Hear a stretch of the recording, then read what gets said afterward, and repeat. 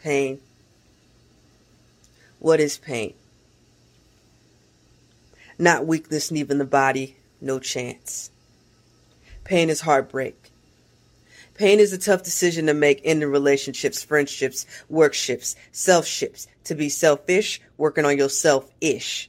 Listen, pain is something I don't miss. Just miss me with that. My heart, my body can't handle that pain. Because my brain, where the image remains, constantly replays that pain, feeling like the first time, even when I say I'm fine, I'm not fine. But saying I'm fine will draw that line to let me be. To fight this pain in a solo battle because I can't show I'm weak. Too proud to just sleep with this pain. Pain could look like a human being you love. Pain could be losing the human being you love. So many ways pain can retain control of your life.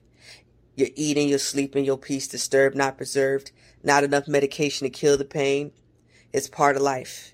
It can take your life. It can revive your life, depending on how you deal with this pain.